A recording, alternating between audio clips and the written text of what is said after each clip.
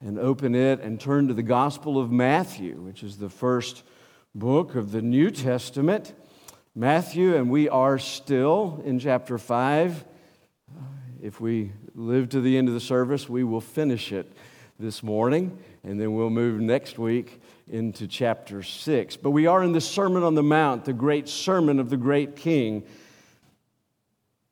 who would teach us the heart of God, show us the life that we should live as He has given His life for us. So let's read together. This is Jesus' sixth teaching from Old Testament law. And we read together beginning in verse 43. You have heard it said, you shall love your neighbor and hate your enemy. But I say to you, love your enemies. Pray for those who persecute you, so that you may be sons of your Father who is in heaven. For He makes His sun rise on the evil and on the good, sends rain on the just and on the unjust. For if you love those who love you, what reward do you have? Do not even tax collectors do the same? And if you greet only your brothers, what more are you doing than others? Do not even the Gentiles do the same? You, therefore, must be perfect as your heavenly Father is perfect. Please be seated. I invite you to turn again in your Bibles to Matthew 5 and just follow along as we look through these verses this morning. The songs that we have sung have described perfectly the gospel. And I begin this time by challenging each one of us. Look to the Word of God and look to your life. Do they match up? Because we can claim to be many things. We can claim to be followers of Jesus, but if our lives do not look like Him, if we are not walking and living and moving in obedience to the Word of God, all of it, then we have a problem. And I'm not suggesting sinless perfection. We'll return to that at the end of the message. But I am suggesting that each one of us must come to faith in Jesus Christ alone for our salvation. There is salvation in no other person. No other name is given. And you can go to church 7 days a week, morning, noon, and night. And you can sing the songs and you can even read the scripture. But if you have not come to faith and repentance, you are hopelessly lost. You say, well, I've been baptized. Baptism does not save. Baptism identifies you as one who has been saved and then brings you into a church fellowship like this one, where we can help you learn, grow, lean upon each other. And so my challenge to you this morning is, and you look in your heart and you will know this.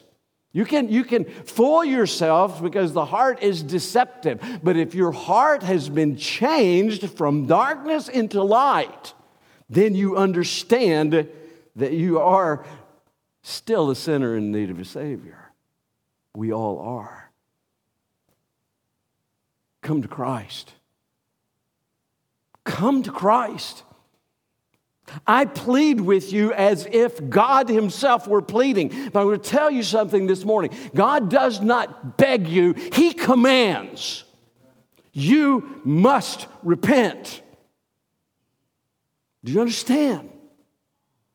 And if you have never turned from your selfishness, your sinfulness, and your own wandering ways, thinking that you can earn some kind of righteousness, and you have never put your faith and trust in the only righteous person that has ever lived, Jesus Christ, and have never been changed from death into life, and you have never had His righteousness imputed to you, let me say this one more time. Please let today be the day that you respond to the call of the Holy Spirit to salvation.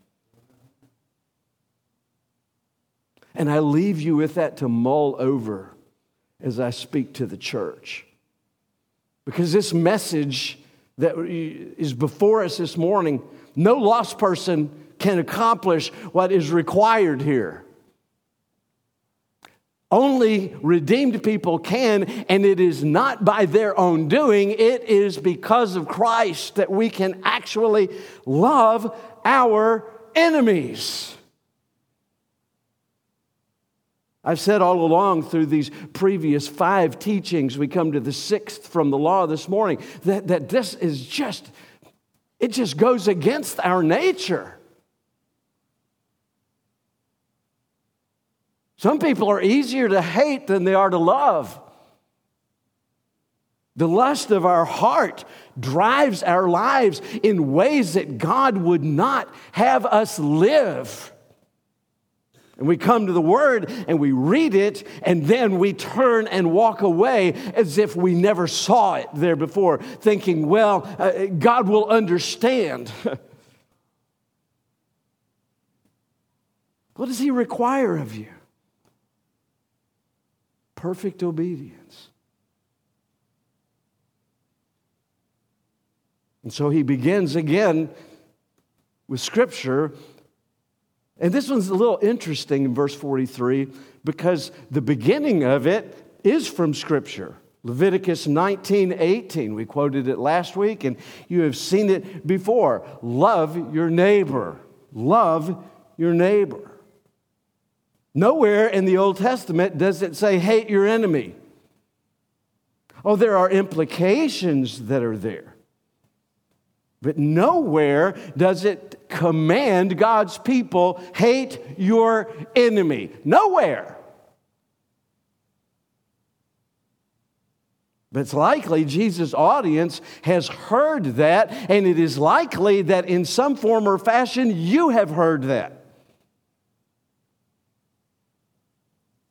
So it is likely that the Pharisees were saying, well, as long as we love each other, we're okay. And it was true that in the tradition of the Jews that lived in Jesus' day, they had a view of the Samaritans, half Jew, half Gentile. And they viewed them with hatred. They saw the tax collectors, the publicans, and they hated them. And they saw the Gentiles, and they would pray, a good Jewish man would pray, God, I thank you that I am not a dog of a Gentile. That's how they viewed those who were not Jews. That was traditional, learned ways of life and teaching. And again, Jesus opposes what had been traditionally taught. And He gives and accents, if you will, a more demanding ethic upon His followers. Christians, you must love your enemy. And then He says this. If you don't love your enemy, you are no different than the tax collectors. You're no different than the pagans, those despised groups. And the reason the tax collectors were hated is that they worked for Rome and they would exact what Rome required from their Jewish brothers, but then they would take extra. You remember the story of Zacchaeus? He was a wee little man. And a wee little man was he. He was an extremely wealthy man. And he had grown wealthy on the backs of his Jewish brothers and sisters. He meets them more than he should have taken. He meets Jesus. What happens to his life? Everything changes. I'm going to give it all back. I'm going to give back 4 times what I've taken from them. And that rich, evil little man became a financially poor, redeemed soul because he met Jesus. Everything changed. So if you want to look like the world, then you hate your enemies. You treat them as if they didn't exist. Jesus says almost everybody looks after their own. Tax collectors look after their own. I mean, their mamas loved them, right? Other tax collectors probably liked them. Probably had little club meetings. They could sit around and say, "Wow, boy, I got a lot of money this week. Yeah, did you see how angry those people got? They all loved each other." But the test of genuine Christianity, and this is where you and I start looking into ourselves, is how we as believers treat those whom we are naturally inclined to hate. And we are naturally inclined to hate those who hate us, to mistreat those who mistreat us, and to even persecute those who persecute us. And so as we read and saw in Leviticus 19:18, the real direction indicated by the law is love. Rich love, costly love, extended even to enemies. A lot of times we think of the word for love, agapao, agape love, and we think of it as self-giving regardless of our emotions. How many times have you heard this said? Maybe you have said it. Well, I have to love them, but I don't have to like them. Jesus said you got to like them too. It's a change of heart. The love that is instructed by Jesus is not just sentiment and emotion, but it's also not the empty actions of one who does it because, well, in order to make God happy, I got to treat this guy with respect, so I guess I'll do it. But down in my heart, I really hate him. Anybody else have a problem with that besides me? This is a struggle, yes. It's a warfare. It is spiritual warfare. Christ's love is to be expressed in concrete action coming from a heart that truly, lovingly wants the best for a fellow human being, no matter what their estate. 1 Corinthians chapter 13, you would recognize that as the love chapter, and it would be fitting if we're talking about love that we would mention that chapter at some point in time. But here's how verse 3 reads: "If I give away all I have, and if I deliver up my body to be burned and have not love, I gain nothing." That's a very clear disavowal of empty actions. An action that might give everything to the poor and even suffer martyrdom for the Christian faith, but still continues to have no love motivating it. To love one's enemies, though, it must result in doing them good. We get over and you look perhaps sometime at Luke's parallel teaching in Luke chapter 6, and you will see that there. But it's verse 44 here in our text this morning. "But I say to you, love your enemies and pray for those who persecute you." As it says, it includes an action. Praying is an action. It is a powerful action. And it's not just this light thing, "Oh, I'll be praying for you," and off we go. Never think about the person again, or maybe, "Oh, yeah, I told them I'd pray for them. Lord, bless them." And then we move on.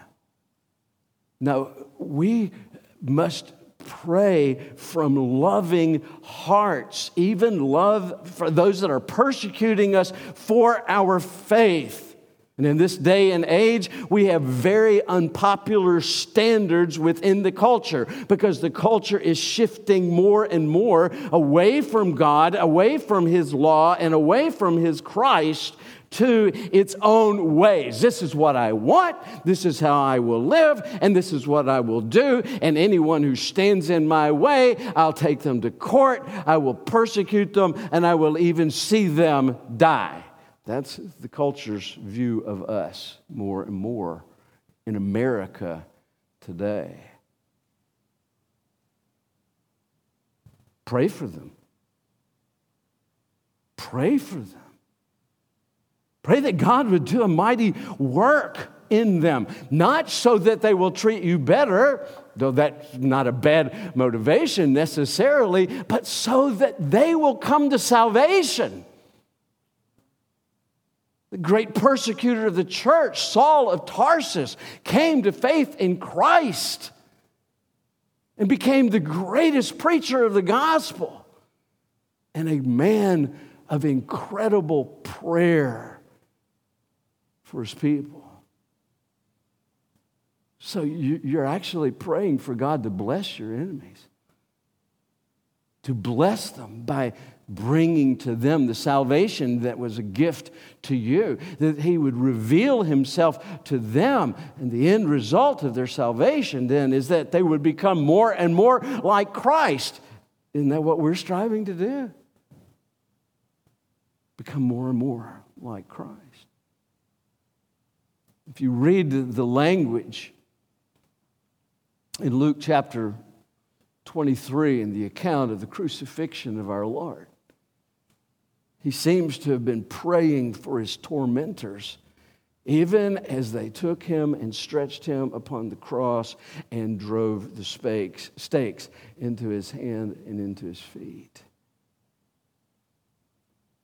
Because we have this imperfect tense that says He kept praying. He kept repeating this entreaty, Father, forgive them, for they know not what they do.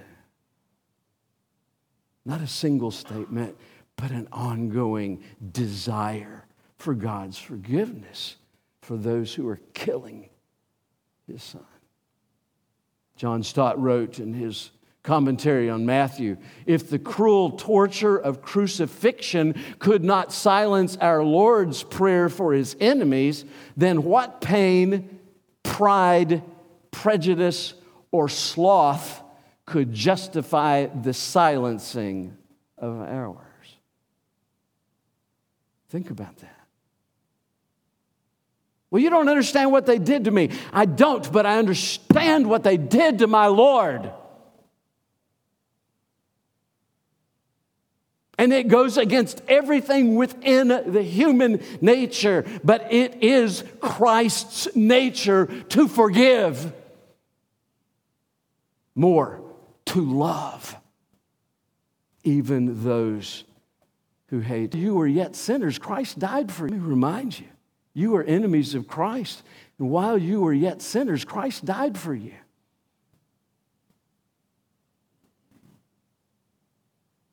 Love your neighbor. Warm, generous, costly, careful, self-sacrificing love for another person.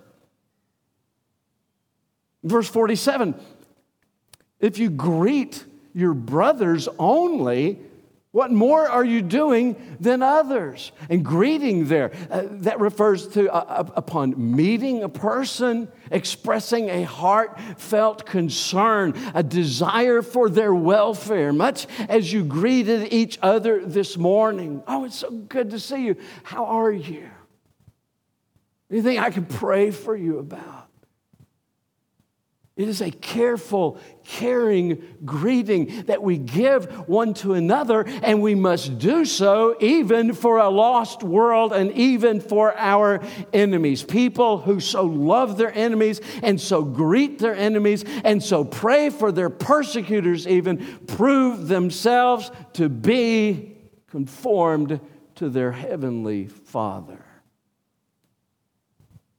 You see, all of this, verse 45 says, so that you may be sons of your Father who is in heaven. Not only have you been declared to be sons of God, children of God, we are striving more and more to be like our parents.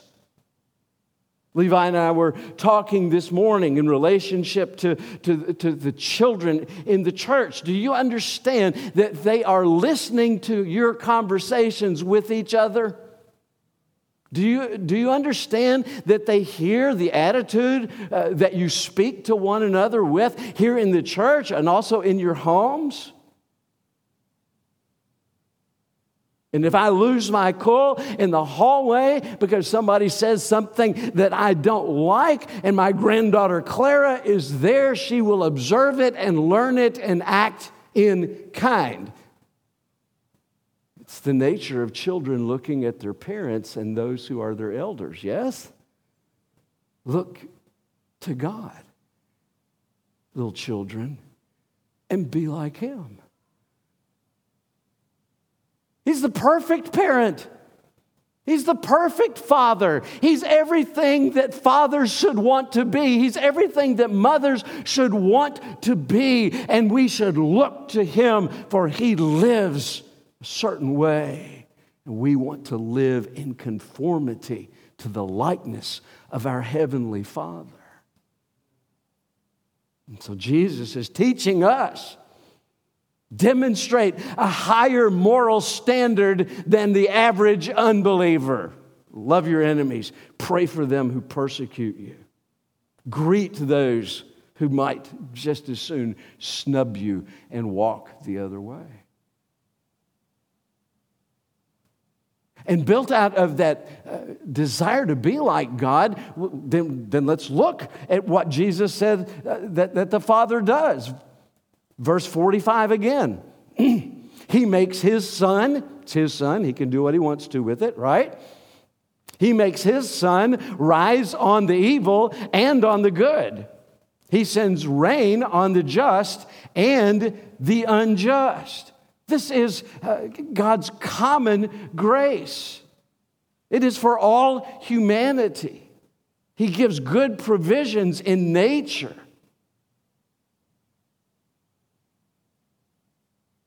And if you're like Him, then you will have a reward.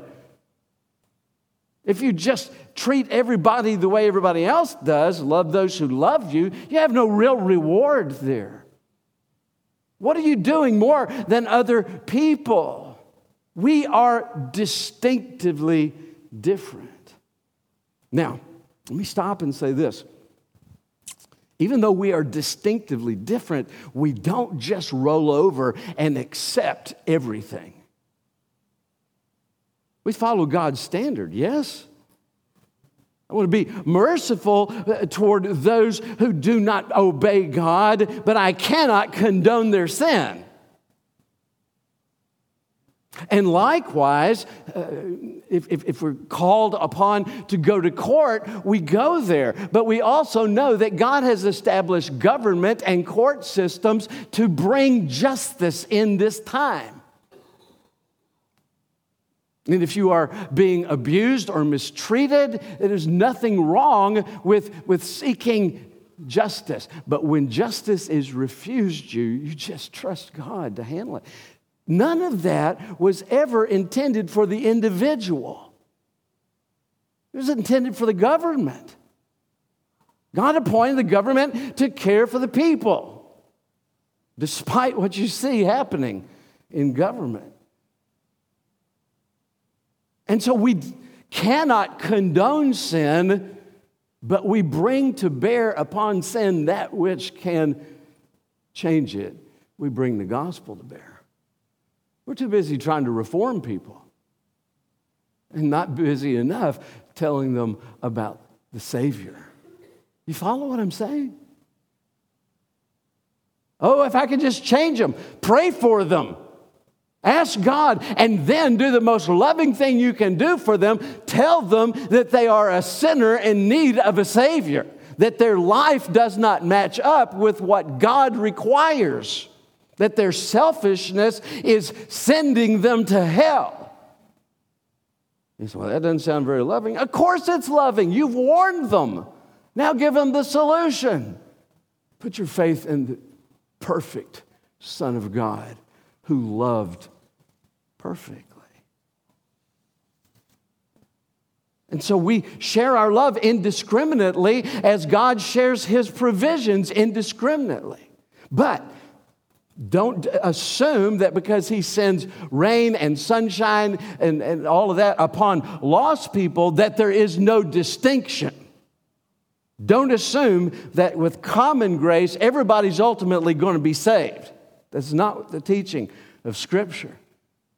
The same Jesus teaches otherwise. You go over to Matthew chapter 25, and he shows that at the time of judgment, then shall the king say to them on his right hand, come ye blessed of my Father, inherit the kingdom prepared for you from the foundation of the world.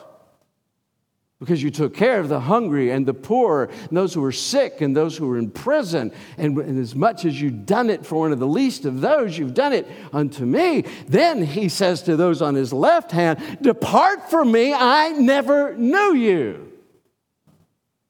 There is a distinction. You must come to know God through Jesus Christ. Yes. And we possess that gospel within us, Christians. Yes. Is it for us to hoard and keep and clutch to ourselves like robbers? Oh, I've got it and I'm not going to give it away. No, there's plenty for you and for the world. And so we share the gospel without any sort of bias toward the person.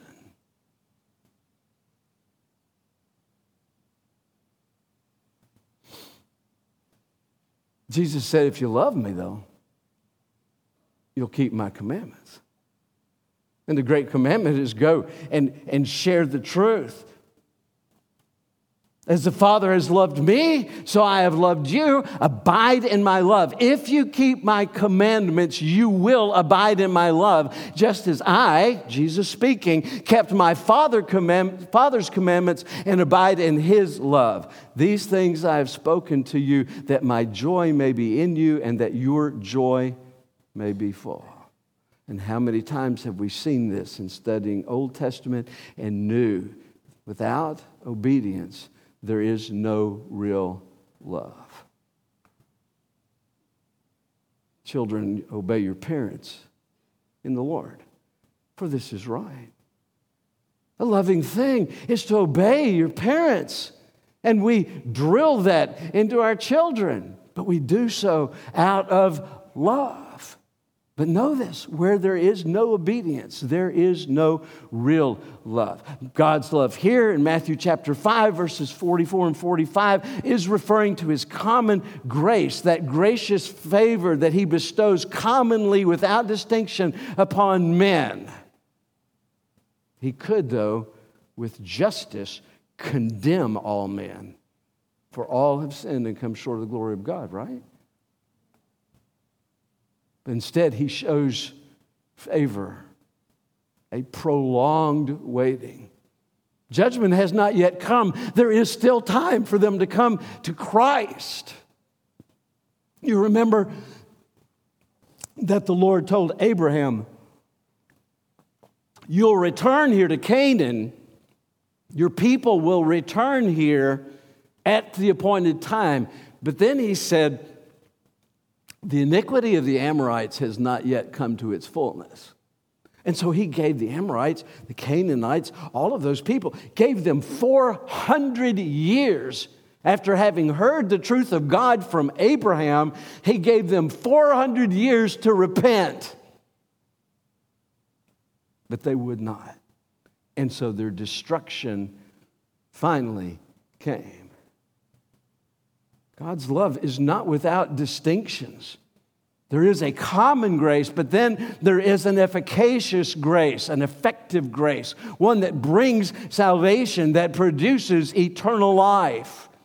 But right now, Every person who is breathing has a chance to hear the gospel and to come to faith and repentance. This has always been the case. I just gave you an Old Testament example. And lately, if you've been listening to some popular preachers and some teaching out there that says, well, because the Old Testament was so harsh, because it requires an eye for an eye, we just looked at that. Not for the individual. Because it calls for the destruction of one's enemies. Leviticus says in Leviticus 19:18, love your neighbor. And Jesus showed who the neighbor was, right? In the story of the Good Samaritan, the hated Samaritans, the hated half-breeds. But he's the one that showed love.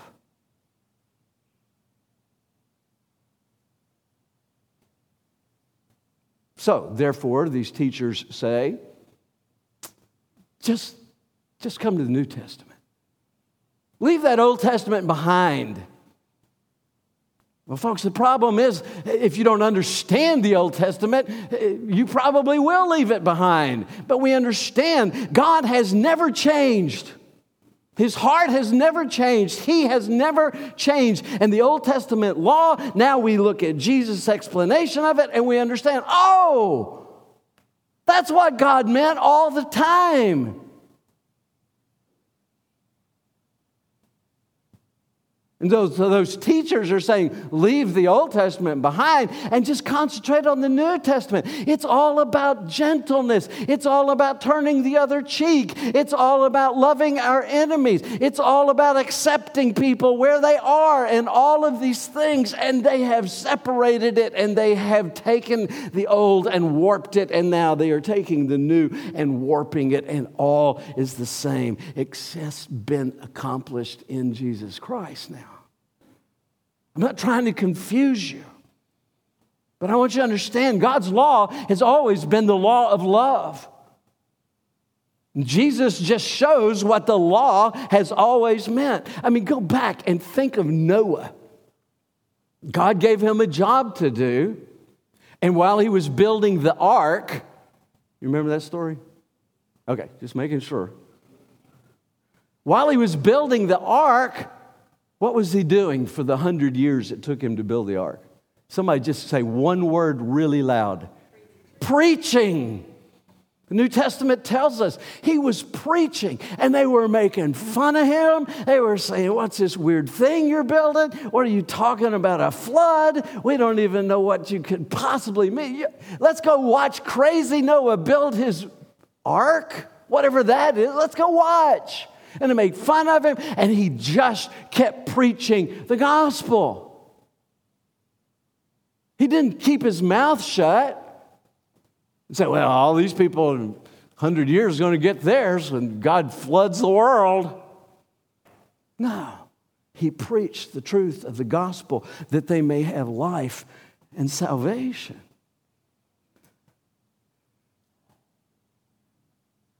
I think of David. And Saul. I mean, Saul was trying to kill David all the time, right? Saul was the king. David was the king anointed and would have been next. But instead of taking vengeance and action in his own way, he trusted God. And he spent a great deal of time on the run. He spent a great deal of time fleeing from the sword of Saul. He had the opportunity to run Saul through, and he walked away and let him live. Is that not what Jesus is saying? Leave vengeance to God. God took care of Saul in his time. God took care of the people in the days of Noah in his time. It wasn't for the individual. It was for God to take care of. So it is for us. Jonah went and he finally agreed to preach to the city of Nineveh, and they repented. And some of those people came to Christ, we would say, but not all. And ultimately, the Assyrians, God used them to eradicate the northern kingdom. But then guess what? After the northern kingdom has been scattered and strewn everywhere, within 2 years after the accomplishment of all of that, the Assyrians just disappear.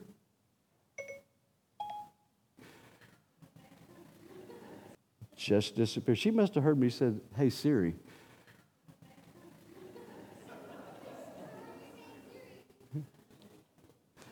Sorry about that. They just vanish. They're gone. God took care of it. It wasn't for Jonah to say, "I'm going to withhold the preaching of the gospel from them and have them be destroyed." That wasn't his purview. His job was to walk through one end of the city to the other and proclaim that if you do not repent, you are going to be destroyed. You see? It is not for the individual to take vengeance and to withhold the love of Christ. God will wash all of that out at end of days. And so while the state has to execute justice, even on behalf of Christians, I mean, Paul appealed to Rome, but his motivation was the gospel. His motivation was that he could preach to more rulers. But we as individuals, we never retaliate. We love, we forgive. And it's just crazy, or at least unsound, to conclude that the Old Testament requires harshness for an enemy and the New Testament overcomes that dark picture that was there and demands a new unqualified love. No, it's always been the same, verse after verse. So we are heirs of the kingdom, and because we are heirs, we are also sons, and we are like Christ, and therefore we preach Him crucified. That's God's example. God's example of common grace. And that provides incentive for us as His followers to be sons of the Father. That's who we are, and it is who we are becoming. To be persecuted because of righteousness, as verse 9 talks about. That's to be like the prophets, verse 12. To bless and pray for those who persecute us is to exhibit the character of God. And all of these verses show that Jesus' disciples must live a certain way, completely different and qualitatively better than the usual patterns of a fallen humanity. And think of the temporary rewards when you go against what Christ has taught. You take the eye for an eye passage and you utilize that in some way, and someone told a lie about you and you responded by telling a lie about them, or they treated you a certain way and you treated them the same way. And how did you feel at the end of that? We like talking about our feelings, don't we? How did you feel about that? You feel guilty? Feel empty? Was not the satisfaction just for a moment? And then were you not crushed in the reality that you were not like Christ? I mean, that fleeting retaliation provides no lasting satisfaction, just guilt and pain. And if we just love those who love us, that's satisfying. But it's just exactly what everybody else in the world does too. And the life of a new redeemed humanity is based upon the divine love that we have described in Christ. And He could have called 10,000 angels and could have destroyed the world the day that He was crucified, and yet He willfully went to the cross, refusing to take revenge. But ultimately, He overcame evil, our evil, with good. So in verse 48, we have a little conclusion paragraph that began in verse 43 with the retaliation teaching, or with the love of your enemy teaching, rather. And it ends with a command that just kind of summarizes all 6 of Jesus' teaching here on the law. Be perfect as your heavenly Father is perfect.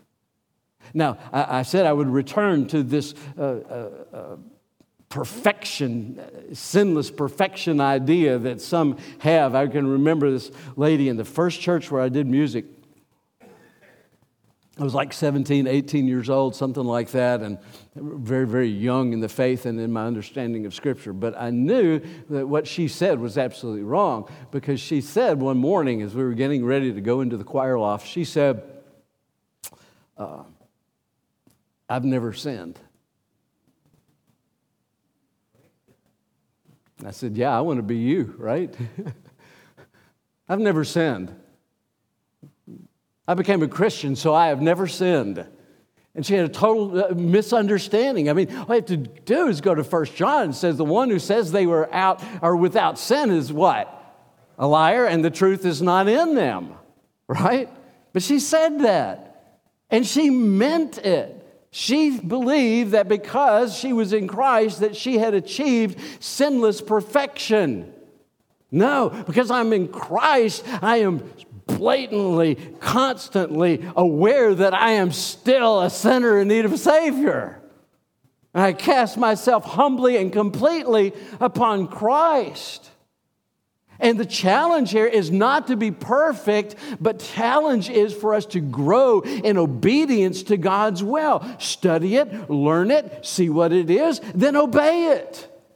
That's why we sit here and we go through sermons and we go through Bible studies and we have personal scriptural time and we say, wow, this is what God says I need to be like today. And I become more and more conformed to the image of Christ. One writer said sinless perfection is impossible, but godliness is attainable. But godliness can't be just boiled down to a little set of rules. Jesus' teaching here in chapter 5, as we come to the conclusion of it, are suggestive of greater than his little examples. It's not, he wasn't speaking exhaustively. He was speaking in godly principles. And so if you and I go here and we look at chapter 5 and say, well, as long as I follow these exact examples that Jesus gave here, well, I'm okay. Well, who does that sound like? Sounds like the Pharisees who had taken God's law and boiled it down to a few examples and said, well, as long as I have not committed the physical act of adultery, I'm okay. As long as I have not committed the actual murder, I'm okay. As long as I give a bill of divorce to the woman I've been married to, I'm okay. As long as I don't lie under oath in a court of law, I'm okay. But then in their practices, they lusted, they hated, they divorced for whatever reason they wanted to. They took oaths and didn't keep their word, and on it went, and they believed in an eye for an eye and a tooth for a tooth. And every time they presented their little narrow thinking, Jesus just said, no, it's bigger than that. It's broader than that. It covers your whole life. And if you and I start boiling things down into one little area and say, well, I'm doing okay here and there, then I'm no better than the Pharisees. Hatred, lust, lying, revenge, all manner of wrong desire in our life, in any area of it.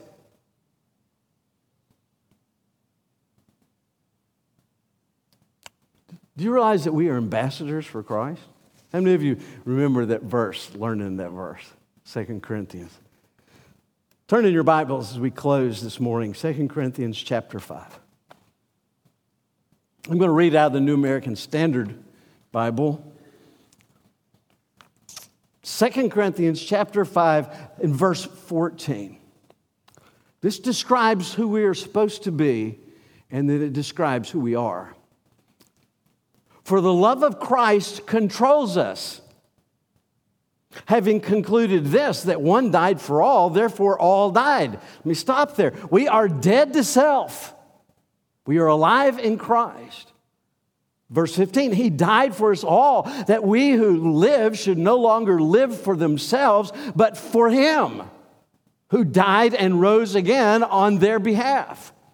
Therefore, from now on, we recognize no man according to the flesh. Even though we have known Christ according to the flesh, yet now we know Him thus no longer. Therefore, if any person is in Christ, he is a new creation. The old things have passed away. Behold, new things have come. Now all these things are from God, who reconciled us to Himself through Christ and gave us the ministry of reconciliation. Namely, that God was in Christ reconciling the world to Himself, not counting their trespasses against them. And He has committed committed to us the word of reconciliation. That's the gospel. It is the gospel. And all who receive the gospel into their hearts will become followers of Jesus Christ. Not all will, but those who do may. Therefore, we have this message. We have this message given to us. Therefore, we are ambassadors for Christ. Verse 20. As though God were entreating through us, we beg you on behalf of Christ, be reconciled to God. God made Him who knew no sin to be sin on our behalf, that we might become the righteousness of God in Him. That's our message. An ambassador speaks for the nation who has sent them.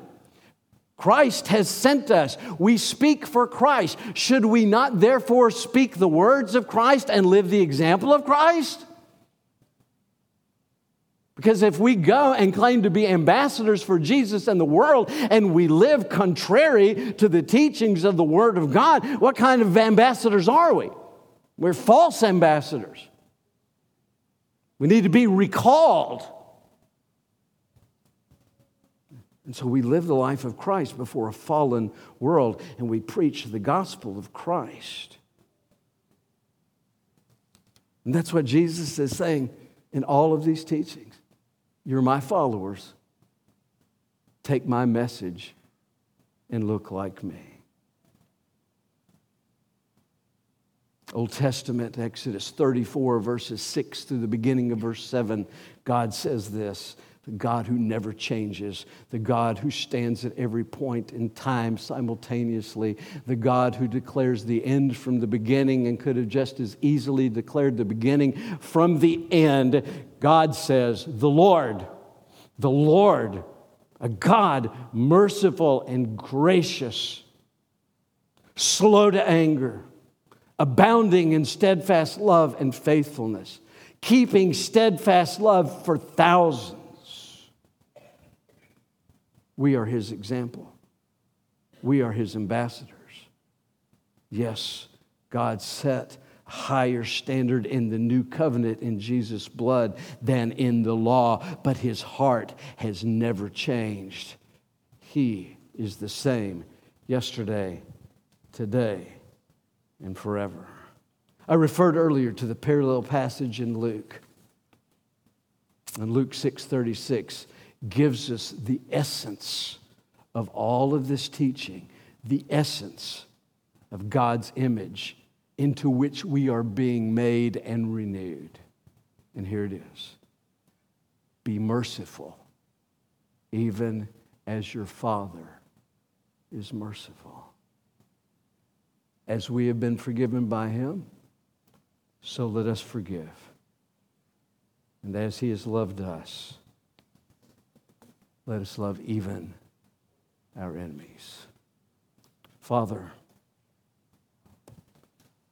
your word cuts. It is a sharp, two-edged sword.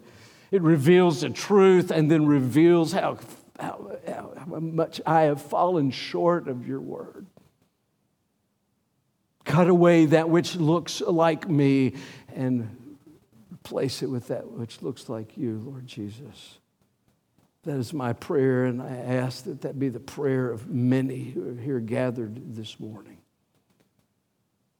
Lord, you are a great God, strong to save, extending your forgiveness toward thousands, but not withholding your judgment upon those who reject you. So, Lord, strike each heart just as you will. If you are here this morning and your desire has been from the outset of the gospel challenge that was presented to you at the beginning of the sermon, and your desire is to come to faith in Christ and to have your life conformed to His image and to God, then I would encourage you right now, rise up. Walk down this aisle, not to me, but out those doors. And one will meet you there and will explain to you the truth of the gospel.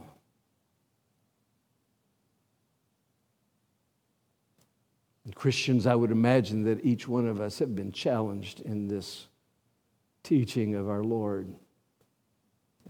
We have been weighed and found wanting. So forgive us, oh God. And you may just cry out to Him and ask Him this morning to drive His word deep into your soul. And change your life, change your attitude, change your desires, change your wills into those that are His. If you need somebody to pray with you, find me after the service. We'll pray with you and spend time with you. Oh God, hear our prayer. We offer it in accordance with your will. In the name of Jesus our Lord. Amen.